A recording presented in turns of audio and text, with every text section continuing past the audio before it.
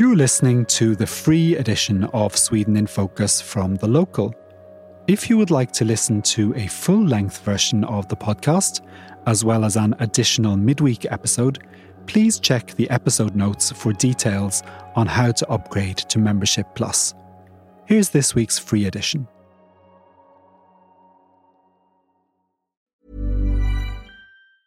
Hey, it's Ryan Reynolds, and I'm here with Keith, co-star of my upcoming film, If, only in theaters May 17th. Do you want to tell people the big news? All right, I'll do it. Sign up now and you'll get unlimited for $15 a month and 6 months of Paramount Plus Essential Plan on us. MintMobile.com/switch. Upfront payment of $45 equivalent to $15 per month. Unlimited over 40 gigabytes per month. Face lower speeds. Videos at 480p. Active Mint customers by 531.24 get 6 months of Paramount Plus Essential Plan. Auto renews after 6 months. Offer ends May 31st, 2024. Separate Paramount Plus registration required. Terms and conditions apply if rated PG. Welcome to Sweden in Focus. This week's podcast was recorded on Tuesday the 5th of July in Visby at the Almedalen Political Festival. The day after we recorded and before we put the podcast live, leading Swedish psychiatrist Ing-Marie Wieselgren was murdered in the centre of Visby as she made her way to moderate a seminar. The murder naturally cast a pall over the final days of the festival. You can read more about what happened at thelocal.se. Now, here's this week's episode. Hello and welcome to Sweden in Focus, the Local's podcast that casts a curious eye over the latest news from Sweden. I'm James Savage and we're taking a quick pause from our summer break to bring you a special edition. Not from Malmö or Stockholm, but this time from the gorgeous medieval city of Visby on Gotland. Today we'll be talking about the pocketbook election. How will voters in Sweden react to being told they're going to get poorer? The incredible disappearing climate election. And with proposals for language tests and visa restrictions coming from all directions, we'll be asking if Sweden doesn't really want to attract talented foreigners. We're on Gotland for the Almedalen Political Week, where politicians, media folk and lobbyists gather to talk politics. And as such, we have assembled a great lineup of guests. Patrik Kronqvist, leader writer for the Expressen newspaper, and Lorentz Tovatt, MP for the Greens and spokesman for climate and energy. And as is customary, I'm joined by the Local Sweden's editor, Richard Orange. Welcome all. Thank you so much. So we try to strike a bit of a balance between our guests today. So Lawrence, you're the only MP here today, right. The only politician. You were the only one we could get to turn up, but it's very grateful that you could come. It's lovely to have you here. And you're from the Greens, which is sort of on the left of Swedish politics. Centre left, I would say. Yeah. Centre left of Swedish politics, and until recently was part of the governing coalition with the Social Democrats. Right. And Patrik, your Expressen, you say that you're a liberal opinion page. That's your philosophy. Yeah. What does that mean? That means that we try to get liberal policy through, but we're not connected to any party. And in a Swedish context, because I think, if Americans listening, they think liberal, they think one thing. Yeah. If a French person is listening, they think liberal, they think something else. What's liberal in Sweden? That would be slightly to the right, centre right. Okay, so we're all the way from centre-right here to centre-left, so someone's hovering both sides of the centre. So we're some of the span of Swedish politics here. But we're in Almedalen. This is an incredible festival of democracy. But can you guys explain what you think is good about Almedalen, what it is for you and your experiences here? Well, I mean, basically it's just a huge political meeting where everyone walks around on seminars and meet each other in different ways and mingle with each other, and I think it's fun. Yeah. That's a way of describing it, and also I mean it's interesting. You can hear listen to speakers on seminars on like all subjects that you can possibly think of. And when you say everyone, I mean, is this open to everyone, or is it just politicians and lobbyists? How does it work?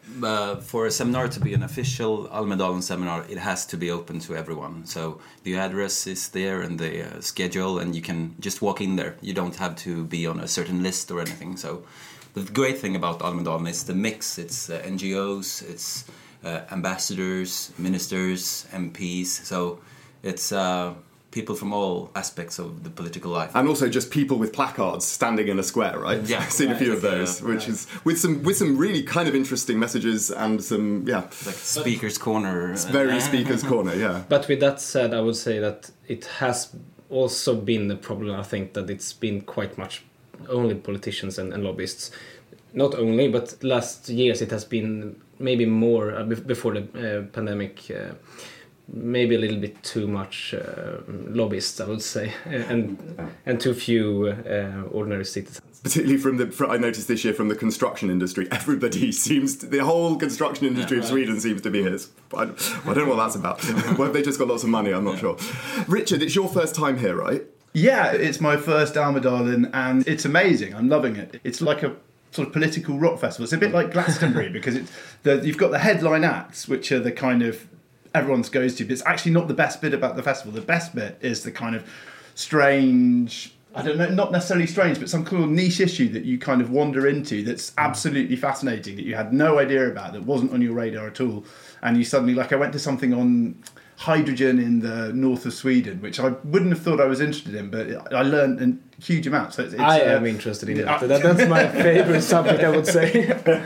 What's amazing is I don't think it would work in the UK. It's like it's almost like all of the party congresses all held in the same place, in the same time, and in Visby, which is the most beautiful city in Sweden by a long stretch. Yeah. And I was talking to the French ambassador about this last night, and we were sort of reflecting on the fact that big countries can't do this in the same way. You know, France, they have gatherings for different kind of political groupings where they'll have sort of a summer camps or whatever, something similar to that. But Sweden's just small enough, and Visby is just far enough away from everything for it to work, right, I think. Yeah, that's right. And I think it helps that this is a medieval city. I mean, since it's not constructed for the car, it's walkable, it's very dense, and you meet people everywhere. This would not have happened in Kungens Kurva. You wouldn't have the same feeling about it. And there's all these cafes that are on the pavement, like in a kind of Italian town, which really helps because you sit there having a drink, and then like a minister walks past who you just interviewed and comes up and says hello, and you're like, oh my god, it couldn't happen, like you say, anywhere else in Sweden. Well, as we're here, we've got a chance to talk about some of the big issues that are facing Sweden, and it's an election year. And one issue that is certain to be important is the economy. We've got inflation close to 8%, interest rates on the way up, and warnings of stagflation, so inflation combined with low growth. And many people are predicting a so-called pocketbook election. Yesterday, Mikael Damberg told us that Swedes would have to accept a lower standard of living. How is this going to play out in the election? I think it will be very interesting to watch. I think it's worth keeping in mind that this is a new thing for many Swedes. We've had real growth wages for 25 straight years or something like that. So Swedish political life is not used to that. So I think you spoke about Mikael Damberg there. I think the politicians, they understand that they need to walk a thin line between helping vulnerable households and at the same time not interfering with the central bank and their trying to keep the inflation low. But my concern is that they will perhaps make the definition of vulnerable households as something that works with their electoral gains rather than, in strict economic measures. And we've seen this so far, I think, with getting checks for the electricity bills, and also they tried to hand out 1,000 krona to every car owner in Sweden, and that is something new. I mean, we have a welfare state. We don't need to send out checks like this, really. But so... they haven't passed the test so far. What do you make of it in the Greens? I mean, on your side of politics, because traditionally, I suppose on the left, parties are often thinking, well, we want to support people on lower incomes, and keeping inflation low isn't always the top priority. Where's your party going in this, and how are you feeling about it? I pretty much agree on all that Patrick said. I think that it's a balance. You cannot just hand out money to people. That will make the inflation even worse. And then the wisest thing is to focus on the most vulnerable and those with the lowest income. And I think Patrick mentioned the handout for car owners, and that's a ridiculous idea, I would say. I wouldn't expect a Green to say anything else. but then on the other hand, there is things that you can do and focus on the vulnerable people, and especially food, for example. We know that everyone needs food, and just to take another example, there has been the energy prices has gone up strong now, and all political parties now are comparing themselves to other when it comes to lowering the tax on energy, for example, and that's not a wise thing to do. Instead, we should focus on energy efficiency and rather save energy in these tough times, I would say. So yeah, it's a balance, I would say. But it's worth keeping in mind also that many of the welfare systems are automatically adjusted to inflation, so they will get more money. They have been falling behind for many years when the wages have gone up and been higher than the inflation. But now the other thing is true. So the politicians do not really have to do many things. We call it automatic stabilizers. Yeah, I think that's what I say internationally. Yeah. I went to a seminar with Swedbank with Mikael Damberg, and it was really interesting. And I suppose he's talking to a Swedbank audience there, so he's going to be, the responsible man of finance. But right. What I thought was interesting is he was talking about the huge ticket spending that they made during the pandemic. There's I think 600 billion kroner or something. He's probably said this a lot, but he said what he sees as a real danger is that people are used to that. People expect the government to come up and just whack, 200 billion on the table to solve a problem. But actually that's never happened before and should probably almost never happen again. So he said he was worried about the expectations that has caused. So I'm wondering whether that will happen in this election, whether people will start coming out with expensive policies uncosted, or whether now you'll see them become more responsible. But I hope he's telling the truth, but I don't think he is actually. But I think historically we have had quite economically sound policy in Sweden, and we had a very stable pension system. But the Social Democrats have started giving handouts just to pensioners. So I'm afraid that they've opened Pandora's box, and now we will see in every election politicians outbidding each other for this huge group of voters. Just to be fair, so it's not just the Social Democrats that are handing out money all the time. It's actually the right-wing parties as well. The general trend is worrying, I would say, and I hope that the finance minister actually talk the truth when he says that we can't have a budget system where suddenly it starts to rain, then we need a subsidy for a rain cloak. I mean, that's not how you manage a budget in a civilized society, I would say. And also there's the problem with the inflation as well. So I hope that this trend in the Swedish politics will end soon. I think also it reflects the unstable parliamentary situation. Like if we had a majority government, it would be easier for them, I think, not to start with this kind of bidding war. So hopefully we will have a stronger government after the elections. Right now, the Social Democrats are riding very high in the opinion polls. But can they keep riding high? Can they keep winning when they're telling people that they're going to get poorer? Are the Swedish people ready, mature enough, might be one way of putting it, to take that message, to swallow that message from both major political parties in a way? I mean, if you look at the history, you can see examples where finance ministers has had that message and actually won from it. Anders Borg, for example, after the financial crisis 2008. And also the Social Democrats in 94. So exactly. So I don't think that message necessarily is bad for the Social Democrats. Actually, it might actually benefit them. But it's harder now because in the old days the Social Democrats and the Moderaterna could tell each other not to do this. But when the Sweden Democrats entered, we have a third strong center in the Swedish politics, and which is more populistic as well. So yeah, so then the bidding is ongoing. Yeah, it becomes more intense. Because of that, I think. But so far they haven't come out. You might expect the Sweden Democrats to come out and ask for, checks for people or something like that. But so far, it seems like they're holding back because presumably they're thinking about what's going to happen after the election and going in. I mean, do you expect them that they will manage to hold their discipline, or if it starts getting tough for people? I mean, I don't know actually. It's going to be interesting to watch the development. If you read what they've said the last 10 years about economic policy, they are to the left of almost Social Democrats in some senses. So I don't think that they necessarily will change their policy, but they will keep wanting to give up money like they've always.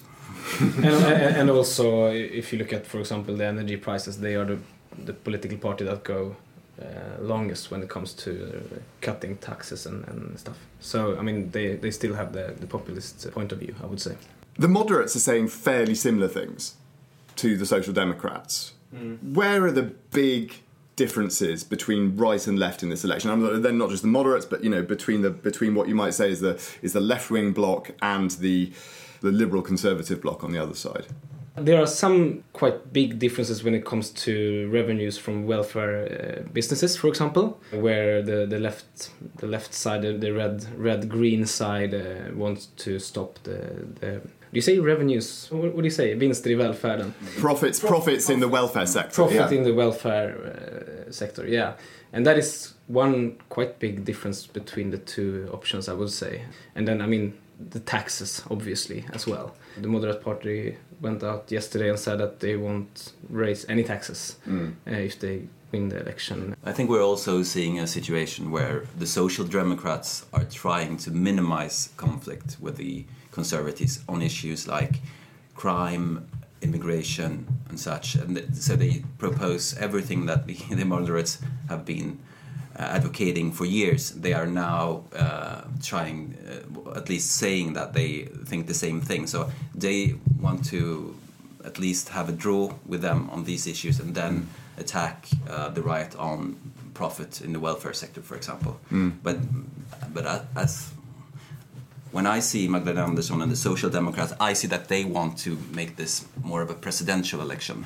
It was no coincidence that Magdalena Andersson yesterday, when it was Ulf Kristersson and the Moderaternas day here in Almedalen, went to Ukraine and visited Bucha, which she has not been doing before. So, I also noticed that she arranged a press conference at the regiment in Visby for the same time as the moderates were having their economic policy seminar. I was like, you take all the journalists into the middle of the island. That was well done. That was well done. So I'm not really sure that they want a policy discussion as much as a leadership contest, and that makes sense when you see her ratings in the poll. Well, it's going to be super interesting to see how it develops. But if the economy has risen up the agenda, other issues risk being squeezed out. One such issue is the environment and climate change. Lawrence, your party, for which green issues are obviously absolutely central, is perilously close to falling out of Parliament, if you believe some of the polls. Our columnist David Crouch wrote this week that this was Sweden's incredible disappearing climate election. And Patrick, I saw you wrote something similar in Expressen today. Lawrence, as a Green MP, I guess you have some thoughts about this? And I'm frustrated as well. Why is your party doing so badly? Obviously there is several reasons, but I think one of the most important one is that we have been in government for almost 8 years, and I think sometimes we took that too serious in the sense that we didn't go out there and said that we have a unique voice in Swedish politics, and maybe we were too close to the Social Democrats and also other parties that we have cooperated with the last couple of years.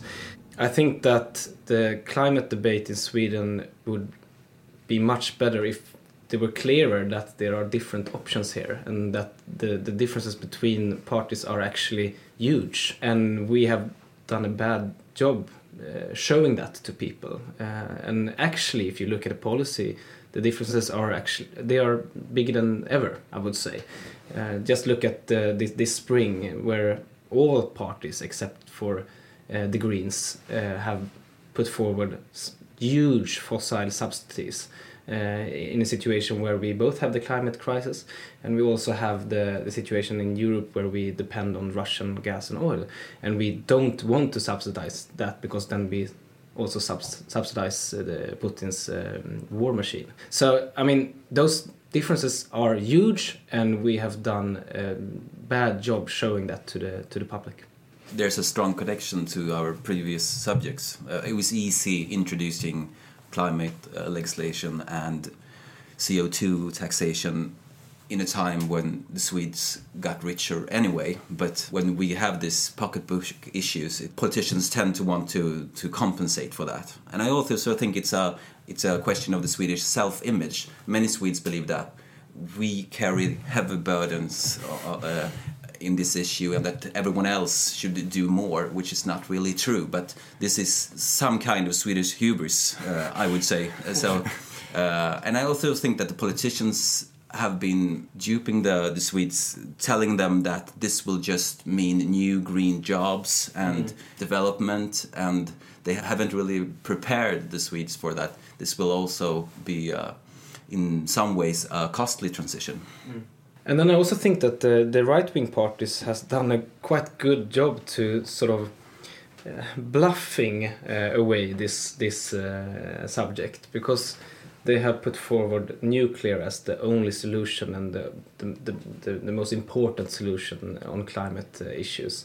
And it's very easy to say that, because then you don't need to take into consideration that all the emissions is in industry and on the road transportation sector. You can just say nuclear, and everyone that knows something about this also knows that nuclear isn't a technique that we can have in the short-term period. It's going to be maybe in 15-20 years. But they have sort of managed to bluff this subject. But they would argue, and they would probably put to you, that your party has been has always been very anti-nuclear and has dismissed nuclear as part of the solution. Do you think that your party is at some point going to have to reevaluate the value of nuclear as part of the long-term solution? There are lots of experts saying that it should be part of the solution. So there's two questions here. The first one is, do we need new nuclear? And the obvious answer to that is no, we don't need new nuclear, because we have the wind and the solar energy that is decreasing very fast in price, and we are building it in a really fast way now. But then, let's talk about the existing nuclear power plants. We have re-evaluated our standpoints there as well, as many parties has done. But the reason for that, I would say, is the war in Ukraine. I think that now, more than ever, it's very important that Sweden can help other countries to free themselves from the energy dependence on Putin. Then I'm ready to discuss to keep the existing nuclear power plants for a longer term. But what about when they've done their job? What about when you can no longer use them? Don't we need to start planning for the next lot? These small modular reactors, cute little reactors, just tiny little ones. There's nothing. The answer is no. We don't need that, because if you look at the transition of the Swedish industry right now, the answer is hydrogen, green hydrogen. They want renewable green hydrogen, and we can do that with renewables. We can't do that with nuclear. Well, you can, but it's not cost efficient. So I would say that we do have the possibility to have a 100% renewable electricity system. What Patrick? I really disagree, and I think there's some truth to the fact that the parties to the right are hiding behind this issue, the nuclear issue. It's instead of a climate policy, they just have, in some issues, this demand for new reactors. But on the other hand, I think they've rightly identified that it was a mistake by the Social Democrats and the Greens to close existing nuclear reactors. Lawrence will say that they didn't do this, but they did. Well, indirectly we did. I admit that. How many years could they have been extended? More than they were, like 5-10 years? They were planned to close at 2025, so it was just a matter of 5-7 years. They could easily have been upgraded, I believe, for 10-20 years. But I think the energy system that you want, we see Germany now, they have massive investments in renewables, and they have taken away their nuclear, and now they reopen their coal plants. So I think that was a major policy mistake from your party, and I think that's a reason now that the parties to the right are able to hide behind this question. But the German example is a misunderstanding. Everyone is trying to project their view on Germany in different ways, and the thing with the German energy transition is that, first of all, they have done a huge and brilliant job in investment in renewables. That is brilliant. Then I would argue that their shutdown of the nuclear power plants was too fast. It was the Christian Democrats that did it. I would say, okay, if I wouldn't do it that fast. But then the misunderstanding is that they use the Russian gas for heating and for industry. They don't use it for electricity. So the shutting down of the nuclear in Germany, it was too fast. But on the other hand, the situation now is really dependent on Putin and what is he doing with Gazprom. So yeah, but if we walk back, what has happened the last couple of months, the handouts from the government for the high electricity bills, they started before the war in Ukraine. We had record high prices for electricity in Sweden before the Russian war. So something has gone wrong with this transition. And what we miss in Sweden, what we used to have, what we don't have now, is stable, around-the-clock electricity in the south of Sweden. So I think these high electricity prices is also making it harder to introduce other costly measures for the politicians now. But I mean, Richard, I mean, the other parties are... So the moderates and the left party in particular are talking in quite different terms about climate change right now and about the price of fuel, and the left party is going on about trying that you can take charter flights to Mallorca. They don't want to be they don't want to be a kind of moralising party on your own effect on climate change, which I think is probably quite smart from their point of view. But I mean, I contrast it because I'm down in Malmö, so I often cover, the Danish election. I often cover when I'm working for UK papers, and that was all about the climate, and the Norwegian one was all about the, pretty much about the climate, and the Swedish one, it's just the contrast. It's just not there as an issue, and I don't know why that. I don't know. I wonder why that is. It might just be that it's a different time. That, like you said, that now that maybe climate is a luxury. It's not a luxury, but. It feels like a luxury. Yeah. It feels like a luxury. And I'm glad you're pointing out the U-turn by the left party, because earlier we discussed this as it was like this huge gap between the left and the right. But we will wait to see if we have a left government after the election in September, and we don't really know what kind of climate policy we will get with both with Nooshi Dadgostar changing her positions on climate. Just to go back to the things that I said before, I think pointing out differences between political parties is important for me, but it's also important for the discussion and the debate. If the image on the political parties is that they all agree on climate change, then we won't have it as a debate in the election.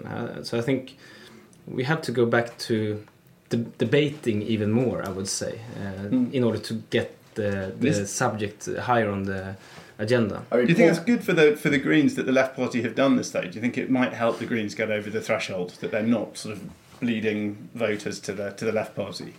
In one way, yes, but on the other hand, I'm depressed about the general development where all political parties except the Greens don't care about the climate, actually. I mean, what I always think is if you look at the Norwegian Green Party, which is a much smaller party, I think, am I right? It's like it's they were actually just 0.1% away from getting into Stortinget. Okay. So they were like really, really, really close. But the way they ran the election, which I mean, I always think the Green Party should do this, was just on. It was very, very focused. It was like, we will shut down the oil industry, no more exploration, and we don't care about anything else. Whereas the Green Party in Sweden tries to have a policy on old people's homes and stuff like that, and particularly migration. I mean, do you think the party would do better if it had that focus that the Norwegian Green Party has? Well, I can maybe only say that this is an ongoing discussion within the party, but actually I think it's quite difficult, because yes, the climate issue, the environment, is the most important issue for us, obviously. But then on the other hand, I think we should also be able to have policies in all areas, and also, I mean, we need to develop a green ideology in the long term. So. Yeah, me myself also. I also have some trouble with figuring this out, I would say. But it's a very good point, and I think it's one of the reasons for the problems you're having now in your party, that you've used so much of your political capital to defend the broken immigration system and getting the Minister for School, that portfolio after the first election, and so I think perhaps that many voters feel that you haven't been the pragmatic climate party. When I started out 10 years ago as a leader writer, the Greens had a position between the left and the right, and they could negotiate with both parties.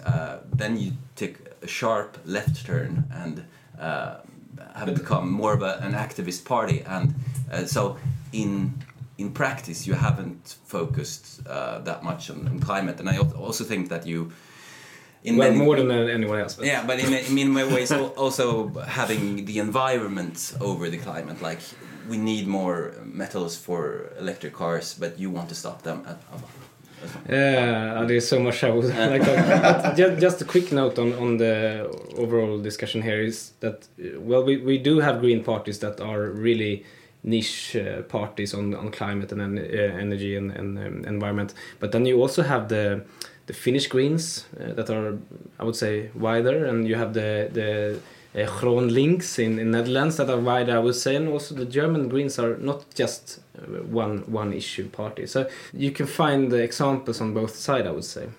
The Finns are pro-nuclear.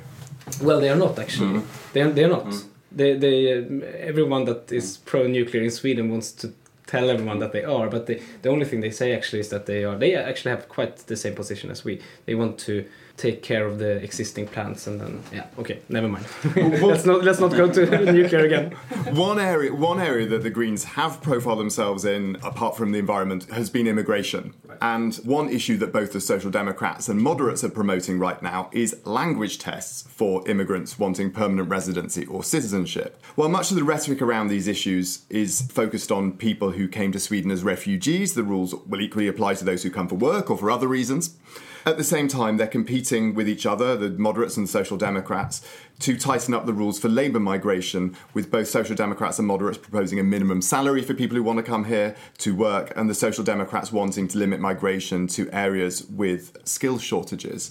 I think a lot of our readers who've come to Sweden to work, to study or for love, will wonder if Swedish politics and Swedish politicians have something against them. Do they? No, they don't. I just think that the international talent is collateral damage in this. We've had the most open border workforce system in the world here, and we have the main problem is that we haven't made a distinction between skilled workforce that we really need in Sweden and non-skilled labor. And we've had the same system for both groups, and in theory that's perhaps a great idea. In practice, it has shown that it's not a good system. We have a lot of problem with the workers that are exploited, employers that sell work permits. So I think that these parties they have identified a problem and they need to fix this. But the system we have now was not well thought through before it was implemented, and now they want to make quick changes that will have other negative effects. So I think we need to go back to a system that you have in most countries, that you have different queues for different kind of the workforce. Lawrence Tovatt, your party was one of the parties that was one of the driving parties behind the current labour migration setup that we have in Sweden, quite a generous labour migration setup that has been made less generous over the years, but the original system was one that your party helped devise. Is it working? Do you as a party feel happy with it? I mean, in general, I would say that Sweden obviously need international talent, and that it's a positive thing if we have labour migration, both for Sweden and both for other countries. So the general direction of this is good, I would say. But then I would agree that maybe some of the parts, when it comes to people exploited in the labour market in a bad way, well, I think that should be looked into and changed. But in general, I would say that we all benefit from labour.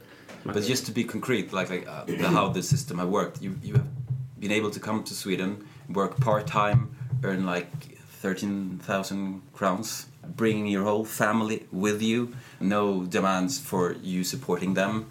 I mean, this is not a good business for a welfare system. So that's the thing that they're trying to address. So what a minimum salary now, 27,000 and a bit krona per month as a minimum salary. Is that a good idea? I think you can have a combination of things. I mean, 27,000 is perhaps a bit high for someone that has just made a doctoral thesis, a PhD in Sweden. So I think it would be better to have specific quotas or queues and rules and really think this through, because it's not a problem if a young person that have been studying in Sweden have a low salary the first couple of years here. So I think it's hard to have this fixed rule for all. I think one rule for everyone is what brought us into these problems. But do you, Lawrence Tovat, do you think that there is a need at least to clamp down and to have some kind of salary limit depending on your circumstances in life? Well, we don't have the minimum wage system in Sweden, and I think the answer would be that more people should join the union. And then I guess the details of this you have to talk about with my colleague, rather. I mean, I think the risk is with going back to that labour market testing that they used to have in the kind of 70s and the 80s or 90s or whatever, it's just going to be bureaucratic. Are the unions and the government going to be able to respond fast enough in a kind of tech industry to get the right people on the list? I mean, I think it's likely, I spoke to Anders Egeman, he said, we want it to be quick and easy and efficient. But is anything the migration agency does quick and easy and efficient? Nothing. No. Everything is. It takes months and months and months. And I just don't believe that they'll be able to make it as responsive as they want. I think one of the good things about the Rheinfeldt one is that it was just up to the employer. If you want to give someone a job, they can come. End of story. It's kind of more leaves it to the employer to decide whether they need that person. If I just can reply to Lawrence about the unions, I do like the unions. I'm a union member myself, but I think it's quite naive to think that a Bangladeshi person going to Sweden to work in a fast food restaurants that are paid for their work visa is have to be friends with their employer to be able to stay in Sweden, that they somehow will be able to find a Swedish-speaking union and to have their cause. But then on the other hand, I think that if more people would join the union in general, you could have stronger unions and better appearance at the workplaces. So I would say that we need stronger unions in Sweden in general. Just briefly though, on the language test. A lot of our readers, they come here, they work in tech companies, they work at universities, they spend all their days working, they do their work in English, they often are not living with or married to a Swede at home, so they get relatively few opportunities to really practice their Swedish, and they're focused basically on earning money for their companies or getting their research done, and sometimes learning Swedish falls by the wayside. Should they be denied permanent residence? Sorry, that was a very leading question. But just to put that point of view, I mean, many of our readers would argue they shouldn't be denied permanent residence in that kind of situation. Should they? No, I don't think they should. I think they should be able to get permanent residence. Again, the problem is this, that we have had these general rules for everyone. I mean, it's not a problem if we have an English-speaking person that supports themselves here in Sweden. The situation that we've come from is that we've had a system that you could be a Swedish citizen within 5 years without ever having had the job in Sweden, without knowing a single word in Swedish or even knowing anything about the Swedish society. So now, as it often does in Sweden, it changes in the other direction. I hope it will not go too far and to be too strict, but we've come from a very naive place, and I hope we're heading for a better destination. Lawrence, we've come from a very naive place, have we? I agree on the permanent residence question. It doesn't. The language doesn't say anything about you being a productive worker in Sweden, for example. I mean, you can do that without speaking Swedish as well. So I don't think that would be necessary. What I find strange is when we write about this and it goes out on Facebook and our readers respond, is how many of the readers want a language test and want a citizen test and say, well, we're here, we should learn about it. Why go to a country and not learn the language and not learn about the society? I'm not sure there's a huge... The people who are opposed to it are particularly the Indian computer programmers who are working really long hours, working really hard, and maybe want to stay here for like 15 years, but they don't want to live here for the rest of their lives. But they want permanent residency, so they don't have to keep applying for visas. I've seen a few very annoyed Americans as well, who haven't quite got round to learning Swedish. Too old to start. And I think that if you have the ambition to stay in Sweden for the rest of your life, then you should learn the language. No doubt about it. I think that's we should really push them to do that. But then you also have these these people that come here and work for 10 years and then that isn't necessary for permanent residence, I would say. But even also in this regard, I think it's collateral damage. It's another problem you're trying to address. People not having skills in Swedish, but not having skills in another relevant language in the Swedish labor market. So, but it's worth pointing out in this discussion that if you get a permanent residence in Sweden, you have the right to vote in the local elections and the European elections. So even though the local is a fine institution and it's hard to really be an informed voter without knowing Swedish. You can't watch all the political debates and really understand what's going on. That's why this podcast is so important. This podcast is vital, a vital service to democracy. They are also in the middle of changing the rules in fact, they have just changed the rules on work permits so that you don't have to get permanent residency. You can stay here for the rest of your life and just have a new work permit every 3 or 4 years. So I think there are ways of staying here without having to learn Swedish under the new rules. On that note, that takes us to the end of this week's Sweden in Focus. Thank you for listening, and thank you also to this week's guests, Patrik Kronqvist, Lawrence Tovat, and as always, Richard Orange. We'll be back after the summer holidays. Until then, thanks for listening and take care.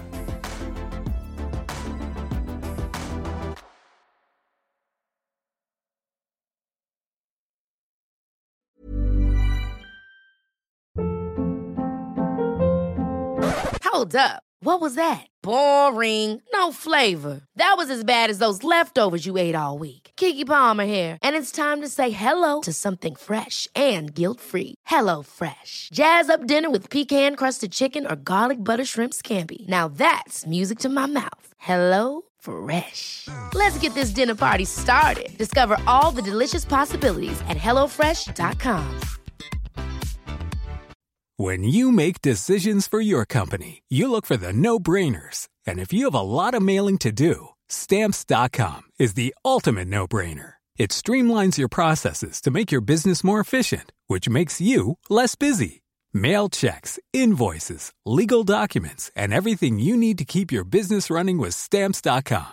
Seamlessly connect with every major marketplace and shopping cart. Schedule package pickups and see your cheapest and fastest shipping options from different carriers, with rates up to 89% off USPS and UPS rates. And with the Stamps.com mobile app, you can take care of mailing and shipping wherever you are. Make the same no-brainer decision as over 1 million other businesses with Stamps.com. Sign up with code PROGRAM for a 4-week trial, plus free postage and a free digital scale. No long-term commitments or contracts.